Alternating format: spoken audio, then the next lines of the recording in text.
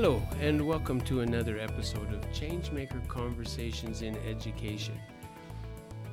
The title of our podcast today really resonates, as today we're having a brief visit with three outstanding representatives of the University of Florida Literacy Institute, which appropriately acronymed out as UFLI. Kind of love that. And so I will first just want to once again acknowledge that we're coming to you today from Alberta, which in fact is southern Alberta, and I live in the region that is Treaty 7, the territorial land of the Blackfoot Confederacy, home to Kainai, Siksika, Tsuut'ina reservations, and I have the opportunity to reflect on a regular basis that we owe a great deal to those who have gone before us, and to learn from their extensive learnings of the land that we share, and hopefully can move forward on that. My guests do not come from Canada today, but they too come from lands that were taken. And I'm going to allow them to introduce themselves, and particularly as they're introducing themselves, talk a little bit about why they got into this tremendous initiative to support literacy acquisition, particularly K through 6, and kind of go from there. They each have a different journey and have been classroom teachers and students in the University of Florida. But Colleen, why don't we start with you? Sure. Hi, happy to be here. My name's Colleen Pollitt. I am one of the contributing authors to the UFLI Foundations program, and I'm a professional learning specialist at UFLI. So I have been with UFLI for the past 5 years. Before that, I was a classroom teacher, first grade, third grade, special education, all at the elementary level. When I moved to UFLI, our work was centered on providing professional development to teachers in early literacy instruction. And as I started to work with teachers in lots of different schools and counties and states and now countries, we started to see some patterns in teachers not having the supplies, the materials, the resources that they needed to teach reading effectively. And in our home area specifically, a lot of teachers also didn't have the knowledge that they needed, not through any fault of their own, but just a lack of preparation from their teacher prep programs. They were coming into the classroom not prepared to teach reading effectively. And this was a problem really at scale. It wasn't an isolated incident. And so that was really the catalyst for us as an institute, saying this is our skill set and there's something that needs to be done, and it's within our power to do it. So that was kind of the impetus to create UFLI Foundations, to give teachers the tools that they needed to teach reading effectively and do that in a way that is accessible, easy to use, and fun. And that's, I hope, what we've accomplished. It seems to be the case so far. And so you were building some of the program, and it was being field tested, and that's where Stephanie and Chrissy come in a little bit. So Stephanie, tell us your story. Yes.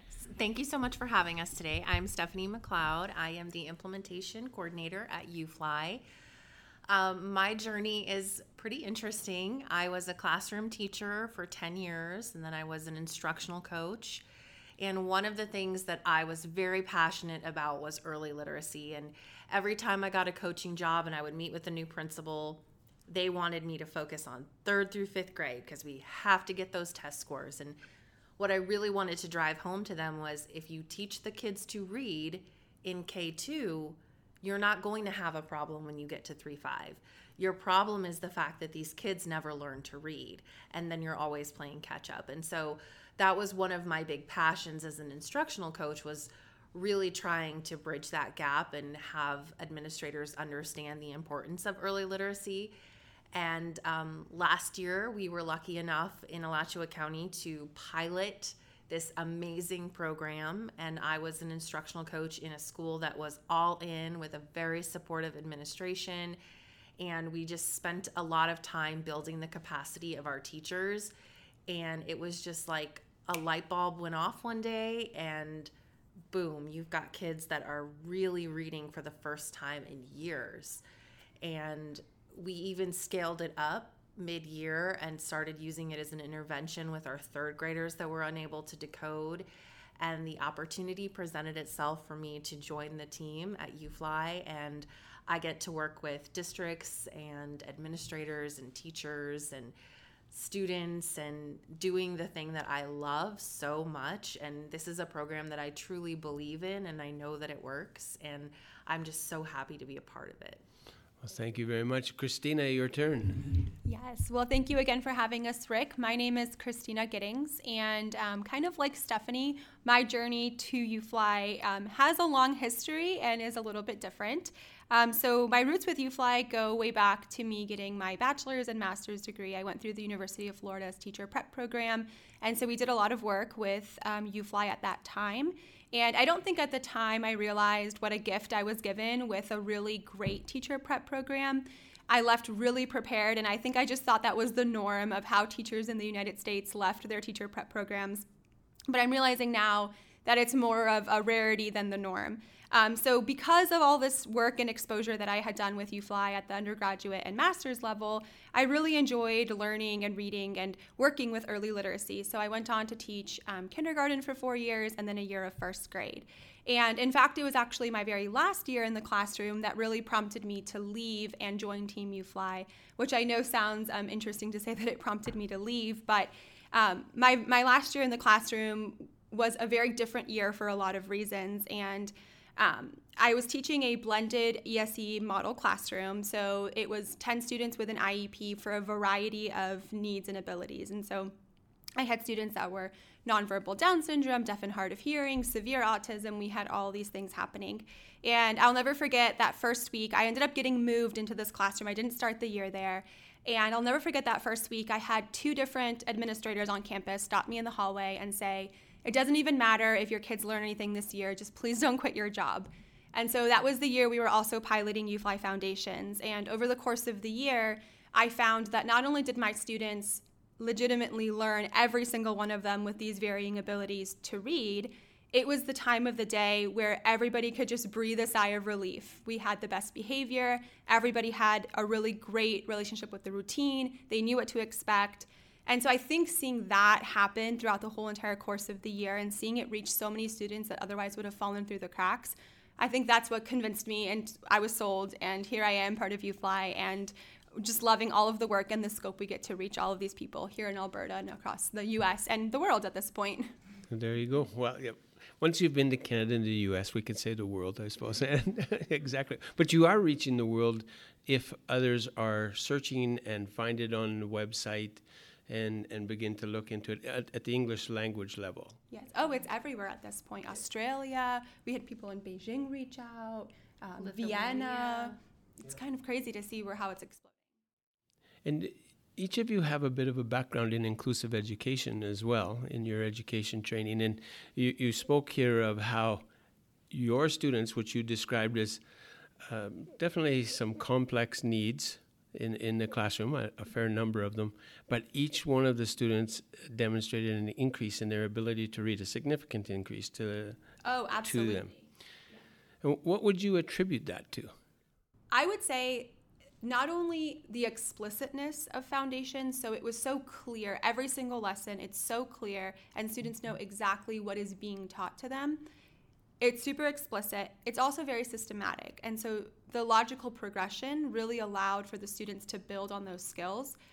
I would also say the incorporated opportunities to respond and interleaved practice. So traditionally, we introduce a concept to students and then they practice it. And if they don't get it by the end of the week or the month or whenever it's time to move on, you move on, and then the students might never have time to practice that skill again or an opportunity to practice that skill. But with Foundations, it uses interleaved practice, and so students are seeing the same skill over and over again and getting ample opportunities to respond. And so I noticed with my students that had varying abilities and needs, those increased opportunities to respond and that practice over a significant amount of time made all of the difference. And I should mention that I ended up looping. So I taught kindergarten, and then I went to first grade the following year. And so of my 21 students, I actually had 11 of them in kindergarten and then again in first grade. And so they had the same exact teacher both years. And it was really interesting to see how much more progress they made in first grade with foundations than they had made with me in kindergarten when we didn't use foundations. And so it was really interesting to see that perspective for me I was the same teacher for them, but over 2 grade levels, and what an impact a curriculum made once we started using it in the classroom. So Christina, I find myself wondering, you said you were the exact same teacher both years. Were you? That's a great point. I think there was a lot of professional learning and a lot of professional growing that happened. And I think using something like Foundations, which is an educative curriculum and has so much information that you're learning at the same time while you're teaching the lessons, really helped and really increased my knowledge from year to year. But it still was a very interesting thing for me to see. Absolutely. See these same students that I had in kindergarten and some of the struggles that they faced in kindergarten, and really some of the conversations that we had at the school level surrounding their behavior and interventions and supports we were attempting to put in place because behavior was becoming an issue. And then seeing that in first grade, all of those concerns and things that we had discussed at the school level kind of started to go away slowly. And then we all one day realized we aren't having these issues with behavior anymore, and these things that we had talked about putting children on specific types of support plans for. And I really think the level of frustration surrounding literacy was decreasing, and students were finally realizing, I can actually do this, something that they had previously not had access to because of the way that the curriculum was before that. Yeah, so it's a beautiful piece to observe and to hear from you in your conversation. We learn how to teach better. We learn how to work better with our students. You don't want to have a 30-year career where it's the same year 30 times. Right. And so you had that kindergarten year, year 4 of your teaching career or 5 of your teaching career. You learned some things. Then here comes another program. You learned exponentially as you applied those learnings. Your students benefit, and as they're benefiting, and I think Colleen, I feel like you might want to speak more to this, or either of you, any of you. Behaviors are impacted by ability. Absolutely. So what Christina noticed in her classroom wasn't an isolated incident. We're getting reports constantly that teachers who are implementing foundations, that's the easiest and most peaceful and enjoyable part of their day for the teachers and for the students. And it is because they are able to experience that success.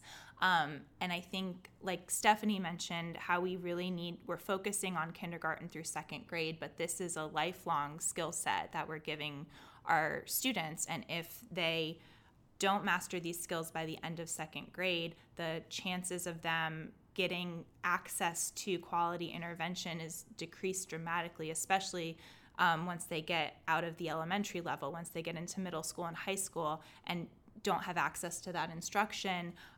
The likelihood that it ever happens is very small, and then the frustration just grows, especially as you get older. All of your learning is dependent on your ability to read.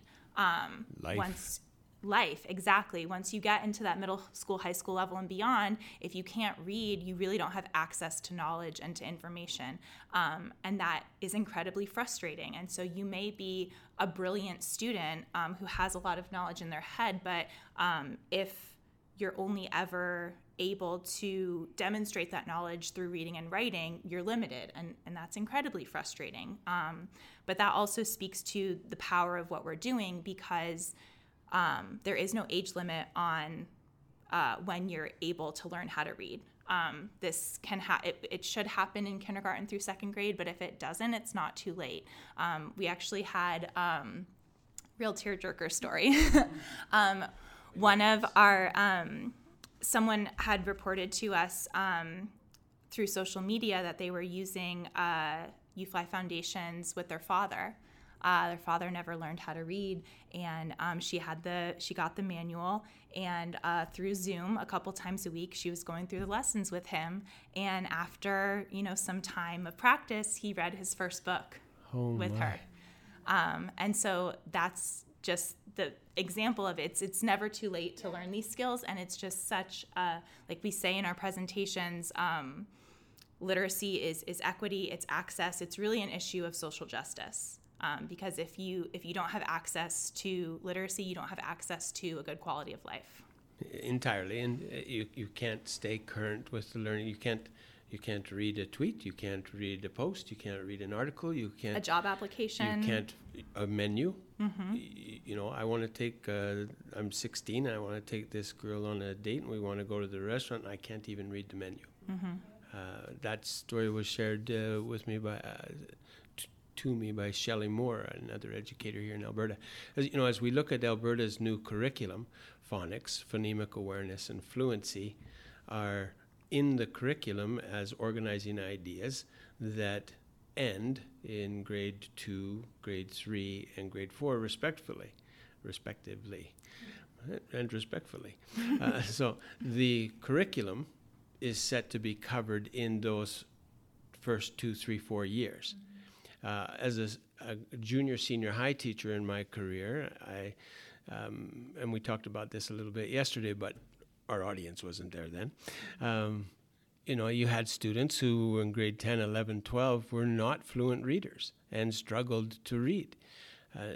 Non-academic and academic students. Very strong math students struggling a little bit in their reading, definitely struggling in their writing. And those, you can talk a little bit about how those two things are so complementary to each other. And as a teacher, I would go, I don't know where to go look for that. I certainly did not have this foundational piece of knowledge. I learned a great deal today, and I learn every day, try to anyway, hey? And so where can you go? Well, you need to go back to these. And so Alberta teachers in junior, senior high, where would you go if your students are struggling with fluency? Go look at the K-4 curriculum. Go visit with a K-4 teacher. And the same in terms of, my students don't seem to be able to, what is that called? Decode. Okay, well, let's go look at the foundations for it. So that's really quite beautiful. There's this conversation around the science of reading. And it seems, at least in social media, to have there's a weird bend around it. Where does UFLI stand on the science of reading, and how do you see it a little bit different? Maybe talk a little bit about the 5 pillars of literacy and how UFLI has reorganized or restructured that. Who'd like to speak to that a bit? Everybody's looking at Dr. Colleen. I can start, and then my teammates will jump in when I inevitably forget something. But yeah, so the science of reading, that's kind of become a buzzword lately. And as happens with buzzwords, sometimes in certain contexts, it loses its original meaning. So at UFLI, when we think of that term, we think of the vast body of evidence and research that has been accumulated over decades that informs what we know about reading and reader development. And it really comes from several different disciplines, definitely education, but also linguistics, psychology, and neuroscience. What's actually happening in the brain as you're reading words. So we have all of this information, decades and decades of research from all of these different fields. And so we know how the process works. But the problem that tends to happen with academic research is there's this research to practice gap. We have the information at the university level, but sometimes it just gets stuck in that ivory tower, and it doesn't get disseminated out into the field. And so that's kind of part of what we're doing. We're trying to bridge that gap. And so one way we've tried to bridge that gap is with the kind of reconceptualization of how the reading process works. So we know we have the National Reading Panel report.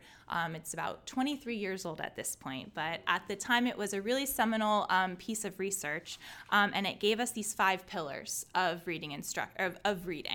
So phonemic awareness, phonics, vocabulary, fluency, and comprehension as kind of the 5 factors that go into reading. And at that time, that was really significant because prior to that, that wasn't common knowledge, right? Teachers couldn't just rattle those 5 things off. So that was a really powerful step in the right direction, but it wasn't the full picture.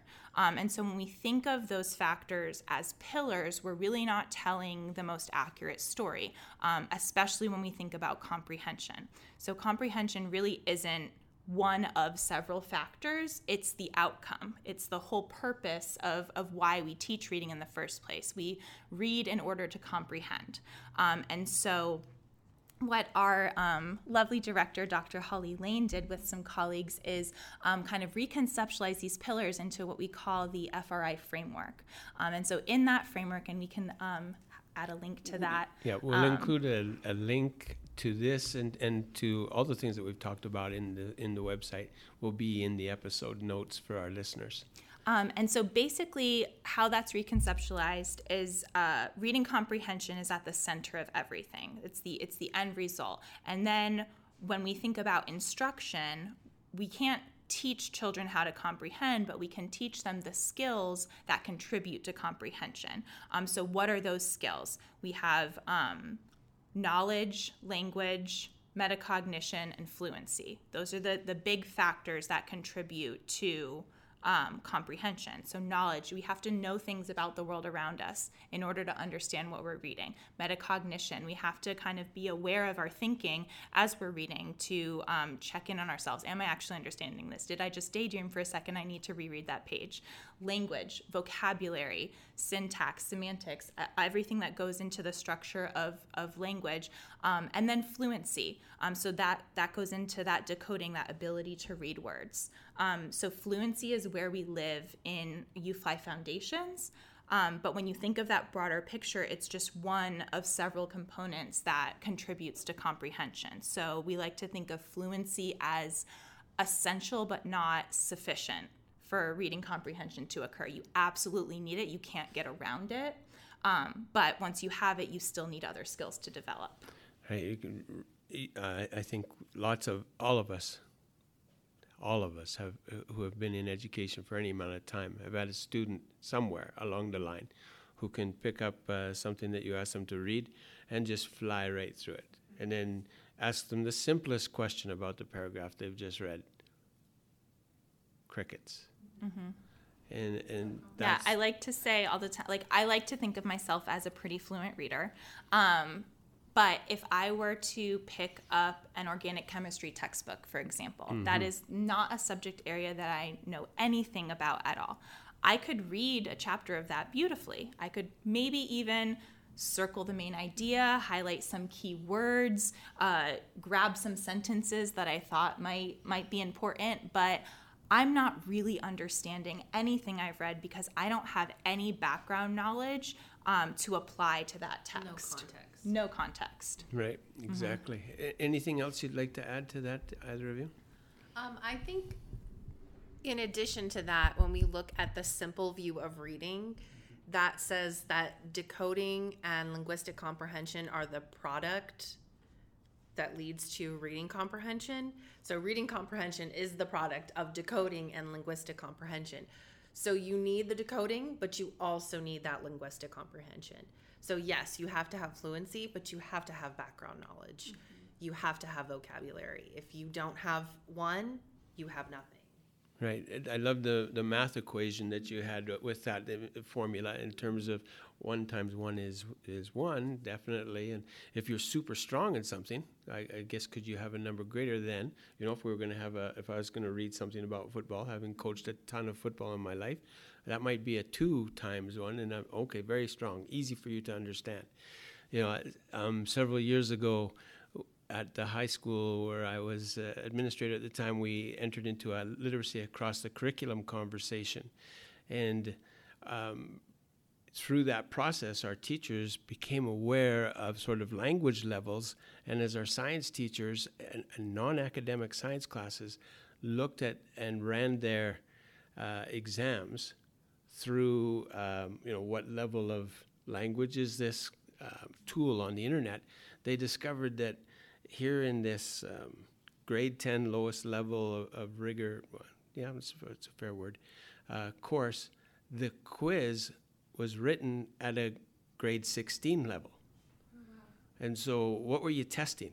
Mm-hmm. And what if we wrote that at a grade 9 level for these grade 10 struggling readers? What happened then? And suddenly, just by doing that, just by running that same quiz through and leveling the reading level a little bit, the results went up significantly.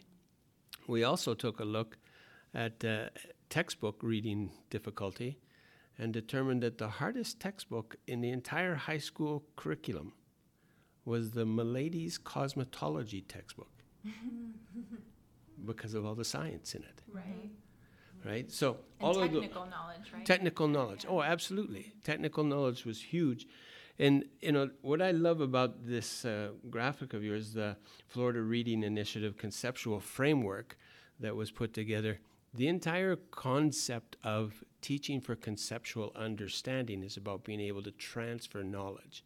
Mm-hmm. And so when I read something or see something and want to write about it, having some awareness of what it is makes the reading work. That's the theory behind this whole thing, isn't it? What's one big myth buster that each of you might want to share about learning to read that's out there right now? There's so many that we could pick from. I know we could spend an hour on the myths, so I'm inviting you to do. Okay, I have one. Your favorite. Okay, I'm gonna think about this while Colleen goes. One, I might be stealing yours. I don't know, but one is that there's a couple together. So one is the myth that only a small number of children have the capacity to learn how to read. Oh, thank heavens you said that one. That is absolutely untrue. In the U.S., we have measures of student achievement, and we are sitting at about 35% of our nation's fourth graders reading proficiently. But that absolutely does not mean only 35% of them are capable of reading proficiently. It just means only 35% of them have been taught to read proficiently. I like to think of it. So it means 65% need an explicit and systematic reading program. Yes, absolutely. So the myth that only a certain number of children have the capacity to learn how to read is absolutely not true. And if a child is struggling to learn how to read, odds are they just have not been given appropriate instruction. Okay, that's a super good one. Yeah. Stephanie? Okay, I have one. We get asked this question a lot in our Facebook group. If you haven't joined the Facebook group, please come join us. We'll put the link in the on notes. there 5 days a week. The one that we get asked a lot that I think is just insane is, no, my kids, they can already read. They're really smart. They don't need this.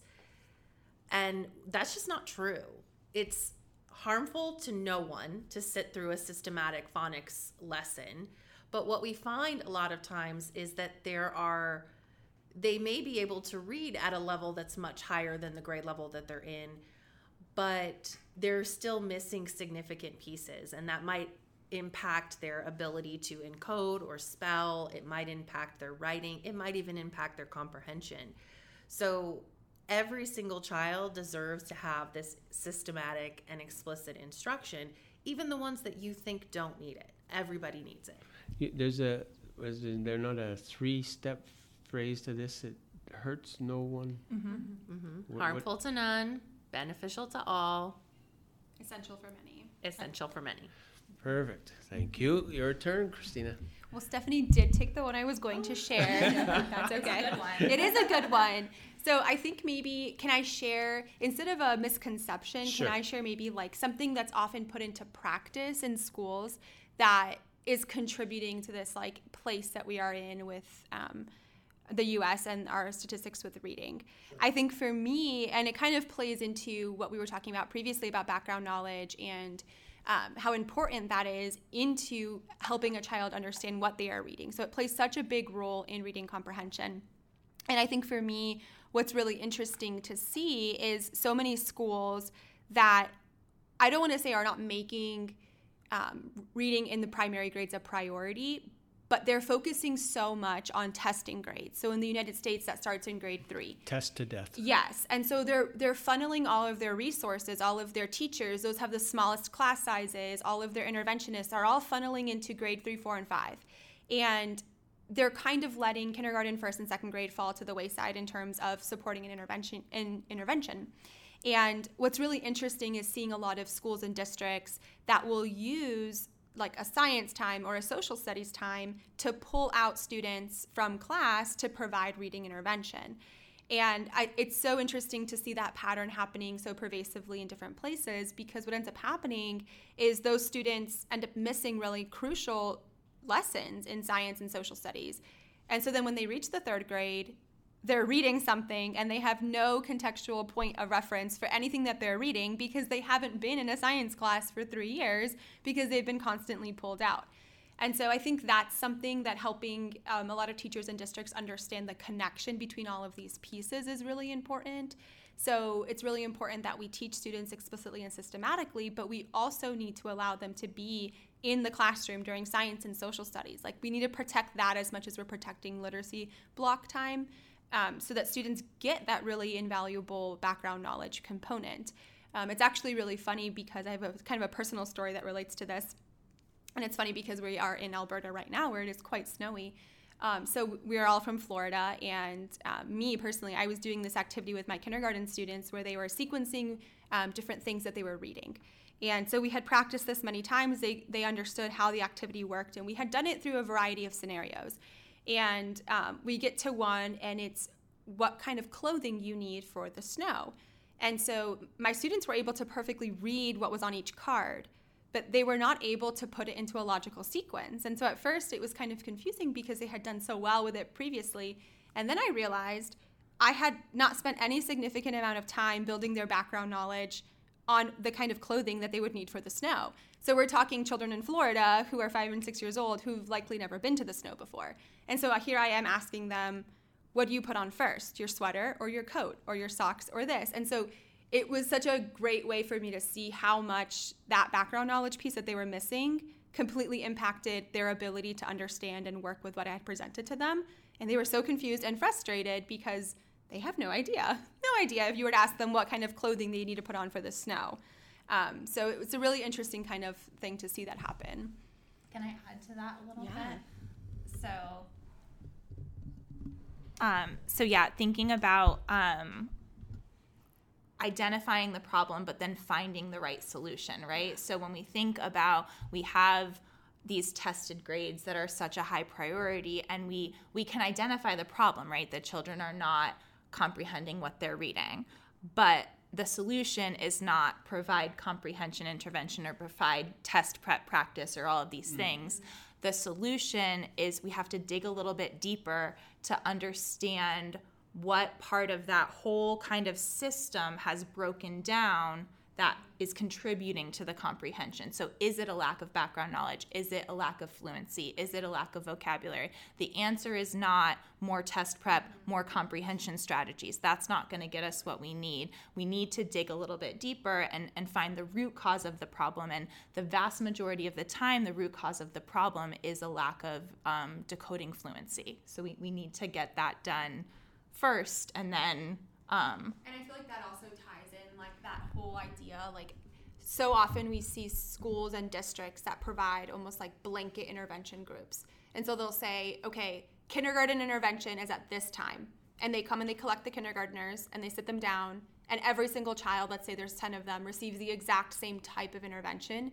So I think that really speaks and highlights on what Colleen was just saying and sharing about how when we have a student that's indicating that something has broken down along the way, really looking at each piece and providing targeted intervention for that specific skill that that student or students need support with. So it won't always be the same, even though they might be in the same class or in the same grade level. Even within decoding specific skills and areas that we can support, and we end up spending less time because it's so much more targeted with the skill that they actually need. Yeah, and that actually leads me to another myth. Yes, go ahead. There's a big myth that you must do something different in intervention than you're doing in your tier 1 core. And that's simply not true. If your core instruction is systematic and explicit, it provides those opportunities to respond and you can give corrective feedback, then that is exactly what you should be doing in your more targeted intervention, because you're using that same scope and sequence and building that same skill set, and you're not trying to teach them a different program. You're targeting the thing that you actually need. Well, and the entire process is a formative process. So what are you even looking at any form of a summative assessment for anyway? You're one of the strengths of the program, as I saw today in your session, was that ability to really drill down to what specific pieces these specific students are missing and cluster them, and in a short period of time, 2-3 minutes a day for a few weeks, correct it. Right. And so that's very important. The piece of disciplinary literacy is what I would say junior, senior high. You need to have all of this social studies. You have your conversations and you do your writing different in social studies than you might do in science, and same language arts and so on. So taking students out of class, that's not helping. That is actually exacerbating the problem. And that was a multisyllabic word right there. I just want to say here in this whole literacy piece. But the other piece, the importance, and I didn't actually hear you talk about too much today, and you said you've created some readings that fit your curriculum specifically, the decodable passages. And the question I have in my head is, how diverse are your decodable passages? Just because, and really what I want to get to here just in this last is the importance of diversity in what the students have in front of them to read, and that they can see themselves in the words and in the writing too. So. Yeah, absolutely. So a little background. One component of the UFLI Foundations program is reading decodable text. Mm-hmm. And so decodable text is just a very controlled passage that only includes the letter-sound relationships that have been previously taught.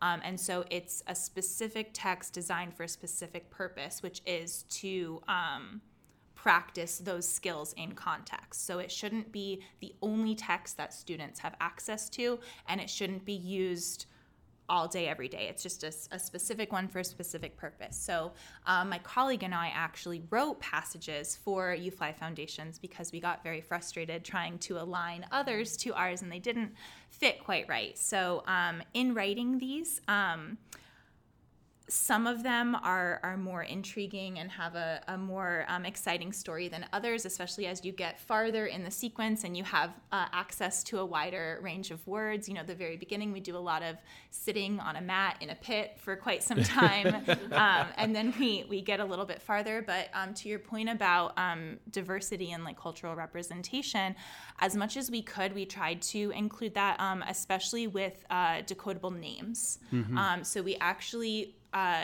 took this very seriously and made a whole spreadsheet of decodable names. So it wasn't just, Mary and Sue and Bob and Ted. We still need the decodability, but names that are representative of a variety of cultures. So you'll see that in there, particularly. But beyond that, a lot of them are just kind of like social situations and, little fairy tale kind of things like that could apply to anybody. But thinking back to decodable text is just one piece of text that students should have access to. We really need classroom libraries that have a wide variety of good quality text. And at that kindergarten through second grade level, just because a student can't read a book doesn't mean they can't hear it. Right. So teachers having opportunities to do read alouds in their classroom, that's really the time where you can dig into those really rich, good quality texts that I always think of that windows and mirrors saying, Mm-hmm. right? So you want windows into cultures and experiences that are different from you, but you also want mirrors to be able to see yourself represented in what you're reading. And so the best avenue for that is those good quality trade books that you can have. It's also a great way to expand kids' vocabulary and their background knowledge and all of that. So yes, read all the books to your kids. I think we get that question a lot. And I think that, with the science of reading, again, it's been such a buzzword out there. And I think it paints decodable text as this either or kind of situation where it says, like, you either have decodable text or you don't, and you use level text and picture books and all these things. And we like to think of it as a both and situation. So decodable text, like Colleen said, has such a valuable purpose within the classroom, but it also, again, like Colleen said, it's very controlled and tightly controlled to match what you just taught.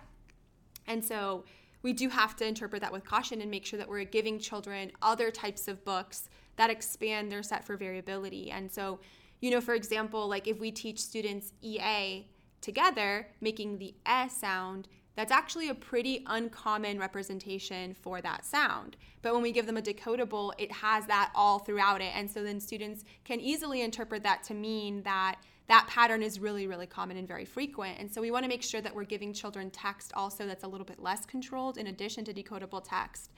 So they have a chance to practice that opportunity of reading a sentence and saying, okay, this word, I read it as breed, it doesn't make sense, so now I'm going to try it with a different association. Oh, it must be the word bread, by using the surrounding context. And so that's also been a big piece of work that we're trying to disseminate out, is explaining that, decodable text is really valuable, but you don't have to choose one or the other. You can use different types of text in your classroom, and you should. Yeah. It's just you use them for different purposes and at different times. Well, and mostly get text into your classroom. Build diverse libraries. So it's Dr. Rudine Sims Bishop's article on mirrors and windows. It's a beautiful article. We'll put the link to that article in there as well. It's often referred to it, but it is so critical. And, I'm really intrigued by your reference to names and decodable names.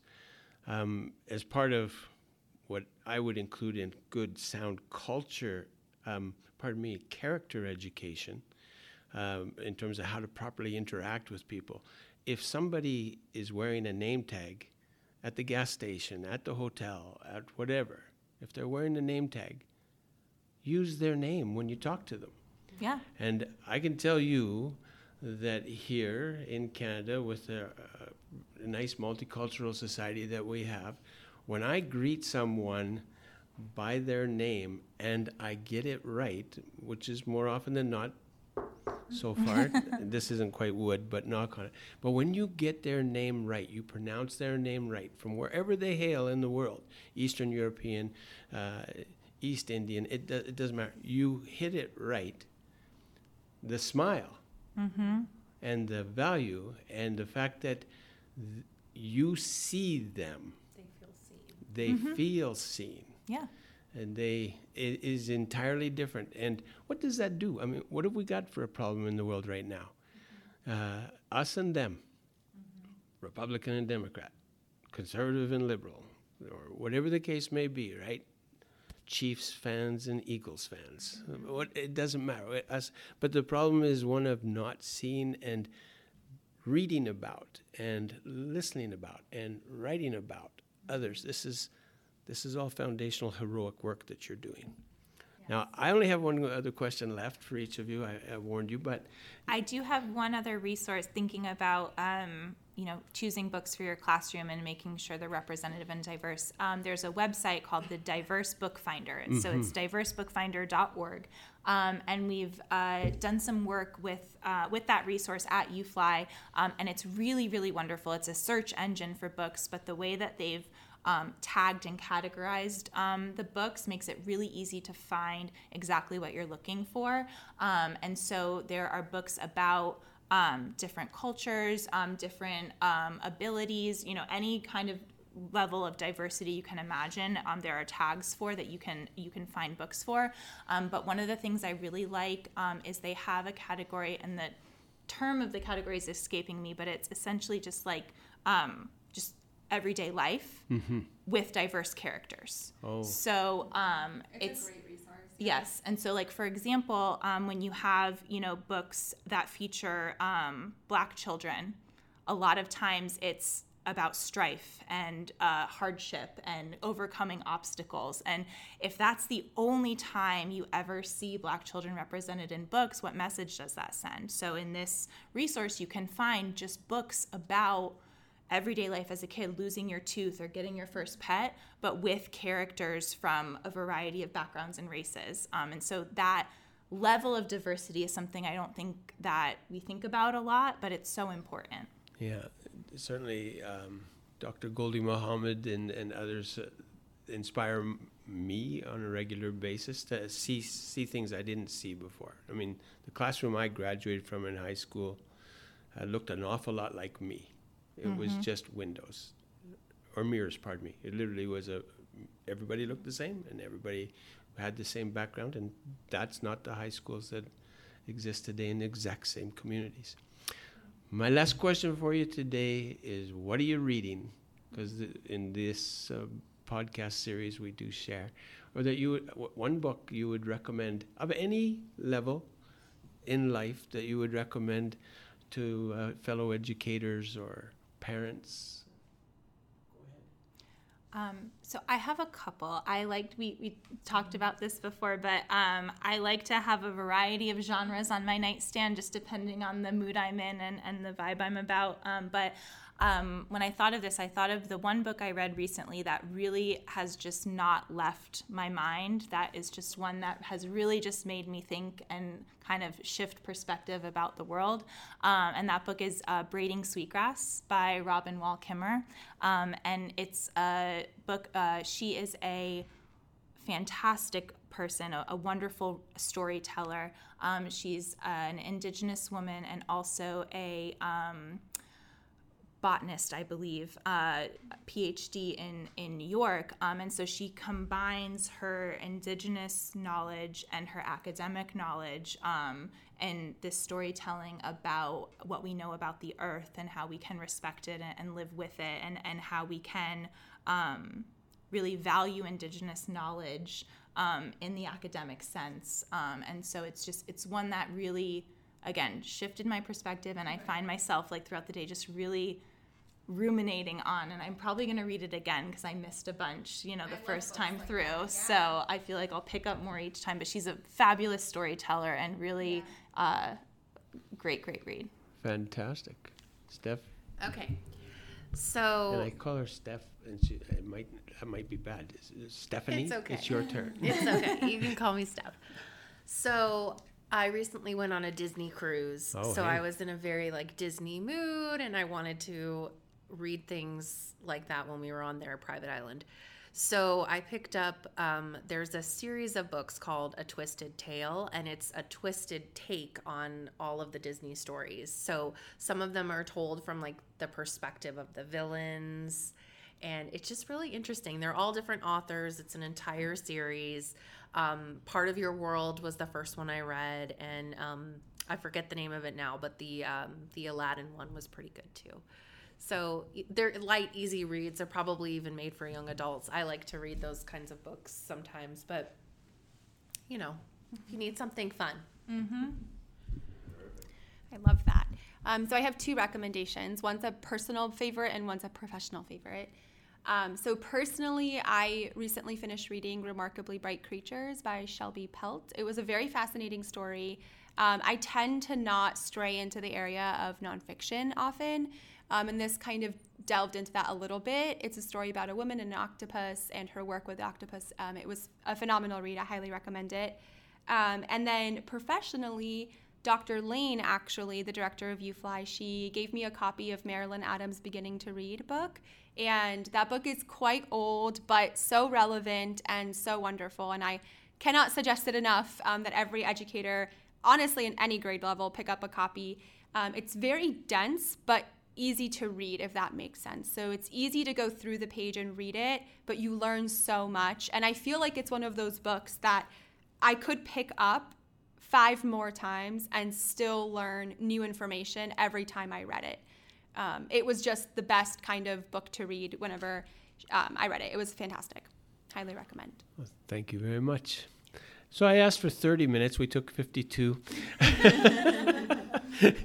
Thank you so much for coming to Alberta and for spending some time with the teachers here today and tomorrow and Saturday. And look forward to staying in touch and helping connect and work with teachers across Alberta. And if we can help you get involved with teachers in BC, Saskatchewan, et cetera, Montana, wherever, it doesn't matter. We just want kids to be able to read, because you are absolutely right. A poverty in reading is at least as decimating as plain financial poverty. Absolutely. And Maybe even more so. perhaps, well, contributory, isn't it? Yeah. Right. You know, what's the chicken and what's the egg in that instance, right? And so with that, we'll close this off, because it sounds like something's falling through the roof on us anyway, and go from there. Thank you so much for Yes, having us. thank you. This has been so wonderful. We'd like to thank Christina Giddings, Stephanie McLeod, and Dr. Colleen Pollitt for taking some time at the end of a day of presenting in Lethbridge to engage with us in this conversation. Our website, the arpdc.ab.ca website, will have a blog post linked to this podcast with links related to it. Additionally, we have the opportunity to provide services and support in professional development to educators across Alberta, and many of our sessions are open to those outside of Alberta who would like to attend. Thank you. Find a good book, read a good book, share a good book. Take care.